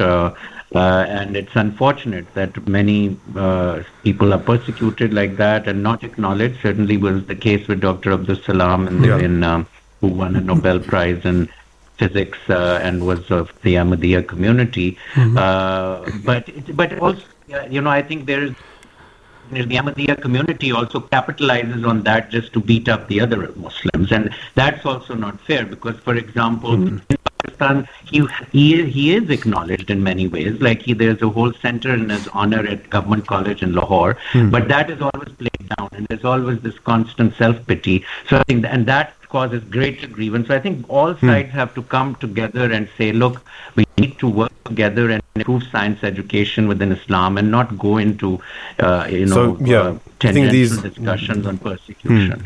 So you think these little semantics, the ultimate objective is for people to actually come together. First of all, recognize obviously what we already have, and just be the best at doing that, but then also moving forward as well, which is working together. And I think this is one thing, that if we can put our differences aside and work together in these fields, we can actually achieve a lot more. But also fundamentally actually acknowledging this, as you mentioned before, there might be a lot of doctors. How many people are actually going into research? And like I said, we do have AMRA in our community, again, which was fundamentally based off of, in the first place, of trying to achieve the same kinds of ranks as other Nobel laureates, such as Abdul Salam, for example, and others as well. So it is that kind of conscious approach that we need to, as Muslims, take, of course. But do you personally, within what we've just discussed, actually realistically anticipate the feasibility of collaborations between scientists from Muslim countries in the near future? Yes, I think, organizations like ISESCO, the International Scientific Education and Cultural Organization for Muslims, it is the Islamic scientific, educational, and cultural organization, which is based in Morocco. I think that could be further empowered.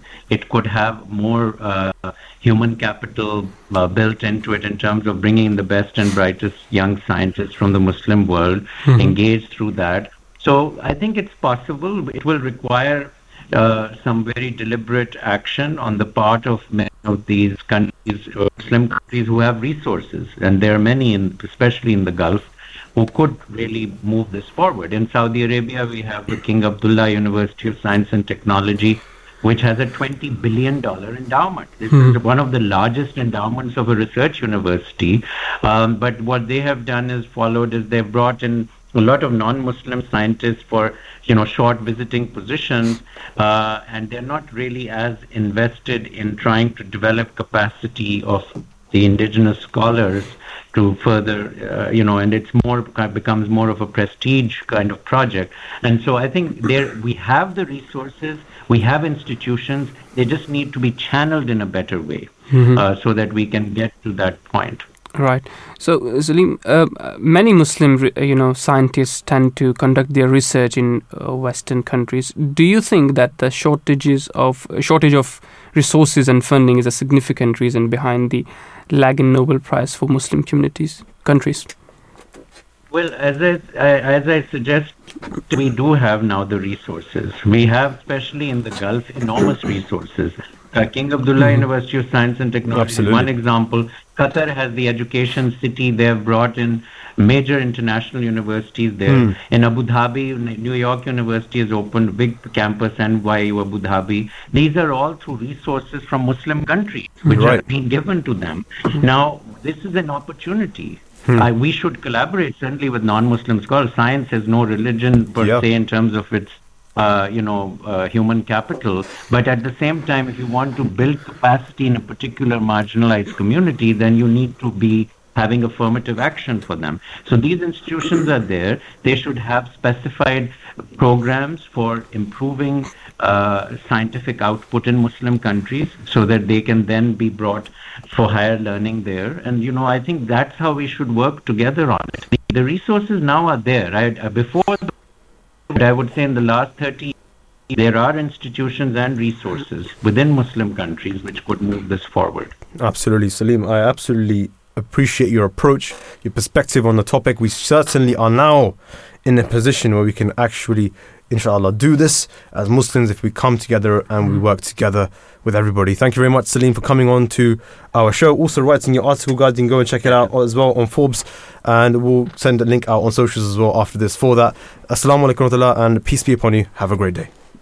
Wa alaikum assalam. Thank you, sir. All the best. Thank you very much. That was Saleem Ali, who is a researcher and writes for the Forbes magazine, and he had a recent article on Nobel Prizes, which we found actually quite intriguing. You can go and check that out as well as take a look at it in your own time. And of course, Saleem's one of his underlying messages was that we do, unfortunately, right now not have that much attention towards research in the Muslim community as we would expect or as we would like, especially considering the fundamental gold that we have in the Quran as well. And His Holiness Hazrat Mirza Masroor Ahmad, may Allah strengthen his hand, has also actually spoken about this issue, that we need to see more people coming up. We've had Abdul Salam, Dr. Abdul Salam, we had him. He was a Nobel laureate, but that was a while ago now. We need people to step up, and we're going to take a listen to His Holiness's words right now. The recent intellectual state of much of the Muslim world has been lamentable. Over time, as Muslims moved away from God Almighty and the qualities associated with a believer diminished rapidly amongst them. The Muslims who had previously led the world in science and research gradually moved to an age of intellectual ignorance that persists to this day. Instead of continuing to be the leaders of innovation and discovery, the period of Muslim academic enlightenment drew to an end, and the Muslims relied on the discoveries and modern technologies made by others. Instead of being those who gave to the world, the Muslims became those who only took. As a result, where the world recognizes the outstanding historic contribution of Muslims to science and learning, it considers the intellectual status of the modern-day Muslim world to be woeful. The truth is that, generally speaking, the Muslim world has lost its passion for education and pushing the boundaries of human knowledge. Muslim nations have become immersed in the luxuries and comforts of the world, and so they no longer have the drive or motivation to toil in the pursuit of knowledge or to reflect upon the universe. The failure of the contemporary Muslim world to excel in science and learning has been discussed by Hilal Offiq, a research fellow at the Clement Center for National Security in the United States, in an article titled "Why the Arab World Turned Away from Science." He describes how Muslims have gone from leading the world in science and the development of human civilization to a state where their contributions are now mocked amongst the academic community. He writes that until around the year 1600, nothing in Europe could hold a cradle to the intellectual advancement made by Muslim scientists and scholars. Furthermore, he notes how many scientific and mathematical terms such as algebra, algorithm, alchemy, and alkali derive from Arabic and reflect Islam's contribution to the world. Yet, he goes on to paint a modern-day picture of science in the Muslim world that is completely at odds with its illustrious past. For example, he notes that there have only ever been two scientists from Muslim countries who have won the Nobel Prize, despite the fact there are approximately 1.6 billion Muslims in the world. Another stark statistic he presents is that 46 Muslim countries combined contributed just 1% of the world's scientific literature. In a similar vein, he states that in 1989, the United States published over 10,000 scientific papers that were frequently cited, whilst in the entire Arab world, just 4 commonly cited papers were published in the same period. He also notes how between 1980 and 2000, just one country, South Korea, granted over 16,000 intellectual patents, whilst 9 Arab countries, including Egypt, Saudi Arabia, and the UAE, granted a combined total of just 370. The article also quotes the Nobel laureate Professor Steven Weinberg speaking about the dearth of scientific material originating from Muslim countries. Professor Weinberg states, though there are talented scientists of Muslim origin working productively in the West, for 40 years, I have not seen a single paper by a physicist or astronomer working in a Muslim country that was worth reading. Thus, in intellectual and scientific terms, Muslims and the Islamic nations have gone from leading the world to being treated with scorn and derision. At this time of intellectual ignorance amongst the Islamic world, it is the great challenge for Ahmadi Muslim scientists and researchers to revive the honor and dignity of Islam in the global academic arena.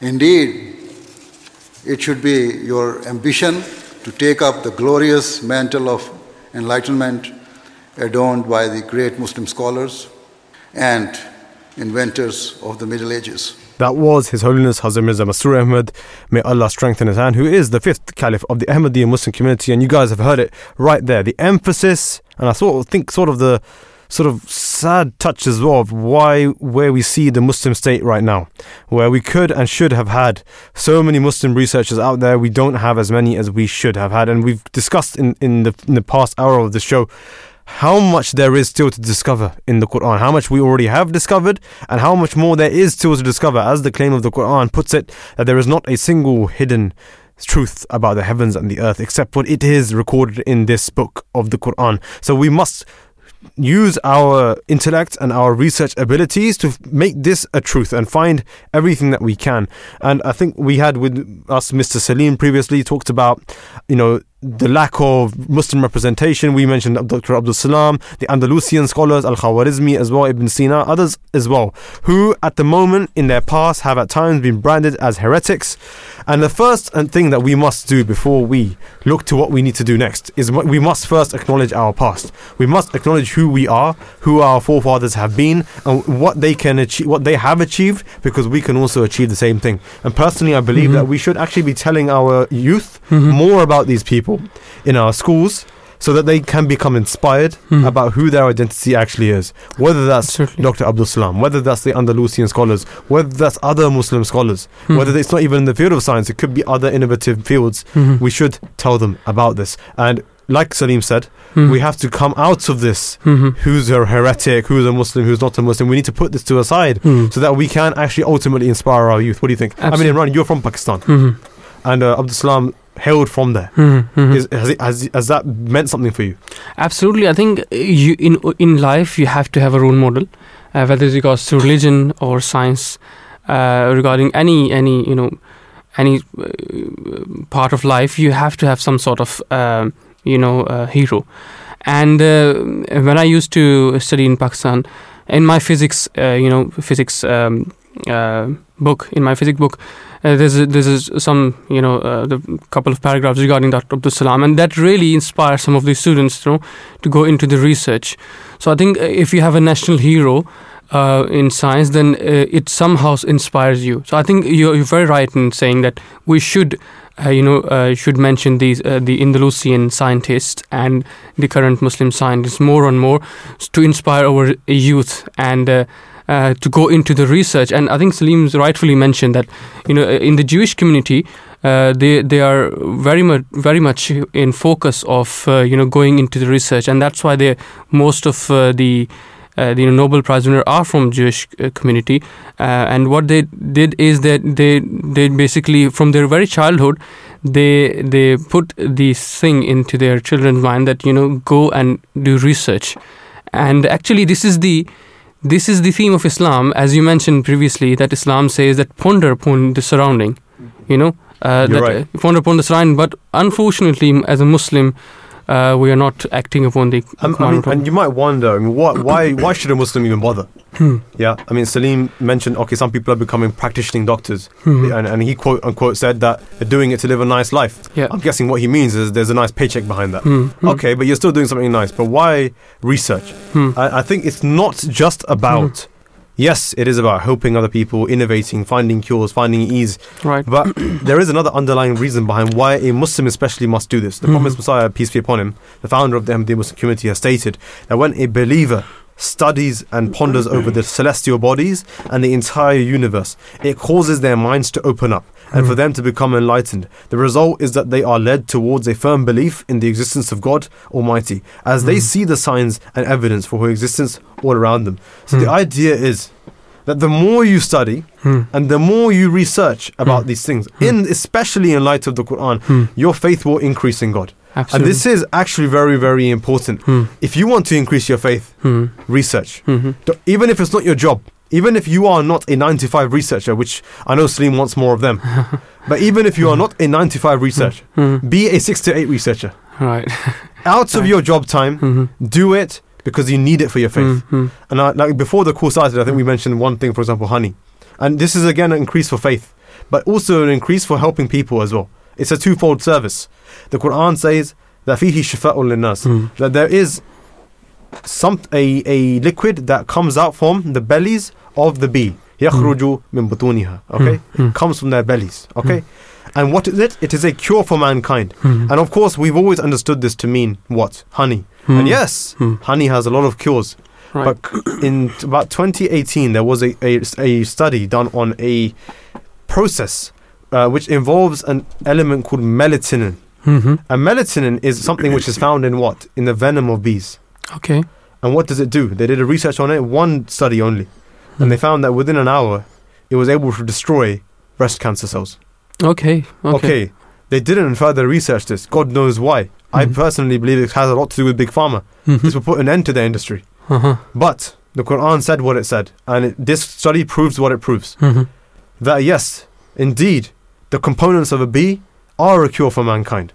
And if Big Pharma doesn't want to research this, there is someone who can stand up and research this. And that person is a Muslim. He won't just do it for the people. He'll do it because the Quran says it. So we need to consciously be on this game. And His Holiness, as he has said, we need to see more of these people. It's not just enough, yes, to celebrate our past. We need to have a present. Absolutely. And as one famous movie puts it, the present is called the present because it is a gift. Right. And that's why it's called a present. So we must utilize it as such. It's a valuable time. One verse is particularly coming into my mind is الذي خلق سبع سماوات طباقا ما ترى في خلق الرحمن من تفاوت فارجع البصر هل ترى من فطور ثم ارجع البصر كرتين ينقلب إليك البصر خاسئا وهو حسير. That God Almighty says in these verses that if you ponder upon the creation of the heavens and the earth, you will not find out even a slightest mistake or slightest weakness in the creation of the heaven and the earth. And that is the proof of the existence of God. And Muslims are encouraged to ponder upon the creation of the heavens and the earth. And in this particular verse, Allah the Almighty says that no matter how much you try, you will not find a single weakness in the creation of the world. And that's I think one of the field of sciences to look into in this that why the heaven and the earth are in so much harmony. So let's talk about Dr. Abdul Salam, the first ever Muslim to win any Nobel Prize in any field, and still the only one to have won it in physics. Now, more importantly, he was devoted Ahmadi Muslim from a young age, reading the 5 daily prayers and often carried a pocket-sized Holy Quran in his pocket. He had performed Umrah. He once said, I am both a believer as well as a practicing Muslim. I am a Muslim because I believe in the spiritual message of the Holy Quran.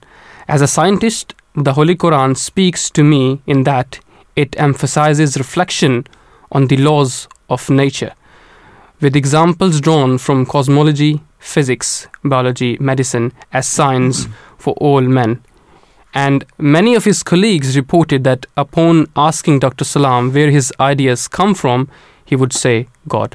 So I think this was he drive his inspiration from the Holy Quran, and he implemented in his research. We always have to come back to the Quran. And his faith in the Quran was very inspiring, because what we don't want to become is that snowflake individual who reads the Quran, and perhaps, yes, you might read it at a certain point in time and someone might think, it doesn't make sense, maybe I shouldn't stand by it because I will look like a fool. Well, imagine this. Imagine this. Okay. The Quran says, وَتَرَى الْجِبَالَ تَحْسَبُهَا جَامِدَةً وَهِيَ تَمُرُّ مَرَّ السَّحَابِ. That you see the mountains, they are standing still. Or you think that they are standing still. But they are moving. Now imagine the companions. The verse was revealed to the Prophet Muhammad, peace be upon him, and Prophet Muhammad is telling the companions that you see these mountains over here. Right. We mentioned Uhud. Yeah. You see Uhud over here and the other mountains. They look well in place, but they're not. They're actually moving around. Yeah. Now those companions, how are they going to go to the disbelievers and explain to them the mountains have legs? They walk at night. It's very easy to fold. and say, oh, yeah, we don't know. Or give some kind of interpretation to this. Whereas someone like Abdul Salam will say, no, this is what the Quran says, I'm going to prove it. Yeah. I'm going to prove it, and this verse as well. Because now we know, of course they didn't know at that time, mountains do move. Okay. They in fact control the tectonic plates that move. And they are actually the middle line between them. So we now know this is not an absurd claim to make at all. Yet the Quran mentions this at a time where, again, they obviously could not have imagined such a thing. So we should never feel like we have to fold at a verse of the Quran. There is so much truth out there. We've mentioned a lot of scientific truths. We should also mention other truths as well. We've got mentions of historical truths as well. In fact, before I even do that, I'll quickly mention the star of Sirius as well is mentioned in the Quran. Okay. Ash-Shi'ra wa Rabbu Shi'ra. Okay. Which is the God says that I take oath of the star of Sirius. And it's interesting that God chose to take oath by this star, because now we know this star to be the brightest star that we have perceived in the universe. Okay. And God could have chosen any star. He mentions Ash-Shi'ra, which is Sirius. And in this chapter, we have the word Ash-Shi'ra, and we have the word Al-Ard in the same chapter. If you count the words which are in between Ash-Shi'ra and Al-Ard, which is 2.61, I think 261 letters. Words, sorry. Okay. And we have 2.61 light years. It is exactly the same distance from Earth to the star of Sirius. Wow. That minute. Wow. And there are people who will bother to research these things because they have the researching mind. They have the conviction that the Quran has uttered this. It cannot be false. Yeah, that this is the message of Quran, that ponder upon on your surroundings, and then you will be amazed from the truthfulness of the Holy Quran. Now, there are other Muslim scientists who got Nobel Prize, and Ahmad Zawahiri, Egyptian chemist, who known as father of femtochemistry, awarded in 1999 Nobel Prize in chemistry. Then there is Azar Sanka, a Turkish-American molecular biologist who was awarded in 2015 Nobel Prize in chemistry for his discovery in DNA repair mechanism. Now, there's a daunting question: where are modern Muslim scientists now? Now, most educated Muslim these days prefer attaining a successful and sustainable job rather than investing their time in cutting-edge research, which we have already, talked about. That, unfortunately, rather in going to research, Muslims choose to basically go in the job which are more sustainable. Now, financial stability is also a major reason, which is gained more easing, through clinical practice. ICEO, Islamic World Educational and Scientific and Cultural Organization, is working on supporting Muslim scientists in various Muslim countries. However, this plan of action needs to be more ambitious. The number of Muslim Nobel Prize candidates are embarrassingly low. Another reason for the lack of Muslim names in modern science is due to the lack of unity of the Muslim Ummah around the world. Before, despite their political disparities, Islamic nation collectively function as a cohesive community when it comes to the field of sciences. However, in this day and age, political differences prevents cohesive Muslim efforts towards science. I was reading a verse. I was actually reading commentary from the commentary of Hazrat Muslim Maud, second Caliph of the Muslim community. He was commenting on this verse that Laysa alaykum junahun an tabtaghu fadlam min rabbikum.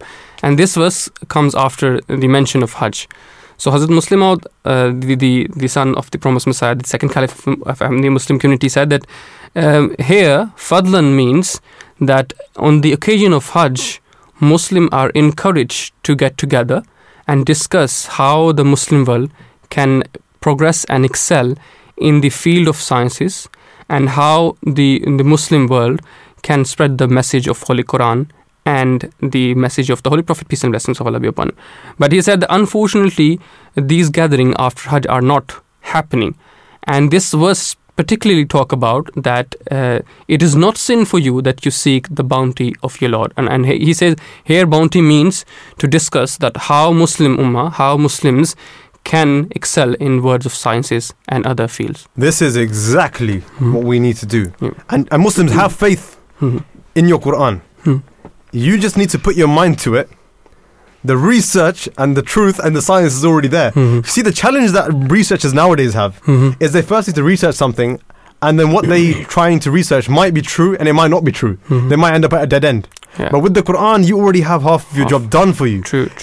What you're looking into is the truth. You've established that already. Now you need to research towards finding how exactly we can rationalize it. And we've barely, we've got about 3 minutes. I'm going to leave you with one more mention in the Quran. Sure. Where this is from the 1980s, okay? And we previously obviously had the Bible and the Torah. But there was never really much mention of minute details. And there were certain details missing about exactly what happened in the time of Pharaoh. But the Quran mentioned something which wasn't mentioned in the Torah, nor was it mentioned in the Injil. Of course it was not. Okay. And what it mentioned is that Fir'aun, Pharaoh, he instructed an individual called Haman. Okay. He said, "Oh Haman, فَأَوْقِدْ لِي يَا هَامَانُ عَلَى الطِّينِ صَرْحًا لِي." Make for me a palace baked out of clay bricks. Okay. So what?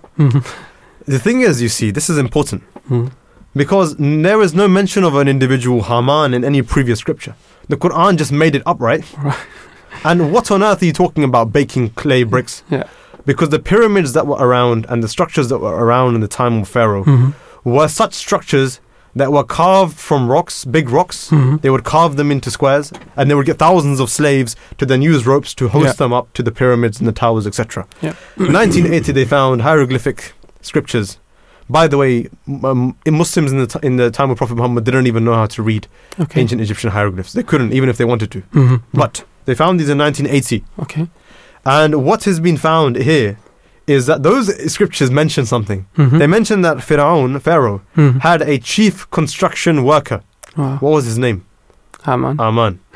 Okay, what on earth? And what did they do? What did they used to do? How did they build those pyramids and towers? They didn't carve them. We were wrong. They used to get clay in molds. They would bake them in the molds. Fire bake them. They would build the first floor. Interesting. They would then go and stand on top of the first floor, bake the second floor. Wow. Go on top of the second floor, bake the third floor, etc., etc. So they never used to hoist them up with ropes. Interesting. This was wrong. Yeah. The Quran said this. We should never have folded on this point. Because it's the truth. So, Muslim researchers, whether you're a 9 to 5 researcher or if you're about to become a 6 to 8 researcher, do it. You will not regret it. It will increase you in your faith. It will help other people around this world. And we're coming to the end of the show. So I really need to pay tribute, I say, or should we say give credit to the producers of the shows as well. We had Rabah Nasir, who has produced this exact show that you listen to right now on modern science and Islam, and also Manahil Khalid, who talked about and produced for us the global crisis, food shortage, and we have enjoyed and learnt a lot from this show. I would like to end off by saying keep everybody around the world in your prayers. Whatever tribulations and trials they're going through, may Allah be with them. May Allah help them. Ameen. May Allah stop the oppressor. The Prophet Muhammad, peace be upon him, said, stop the oppressor and his oppression. We can stop the oppressed by helping them. We can stop the oppressor by stopping their oppression. May Allah enable us to do this. We'll be back, of course, every single weekday for the Drive Time show. 4 to 6? And it's a live show. We hope to see you then. For now, we're going to go to the news. Wassalamu alaikum.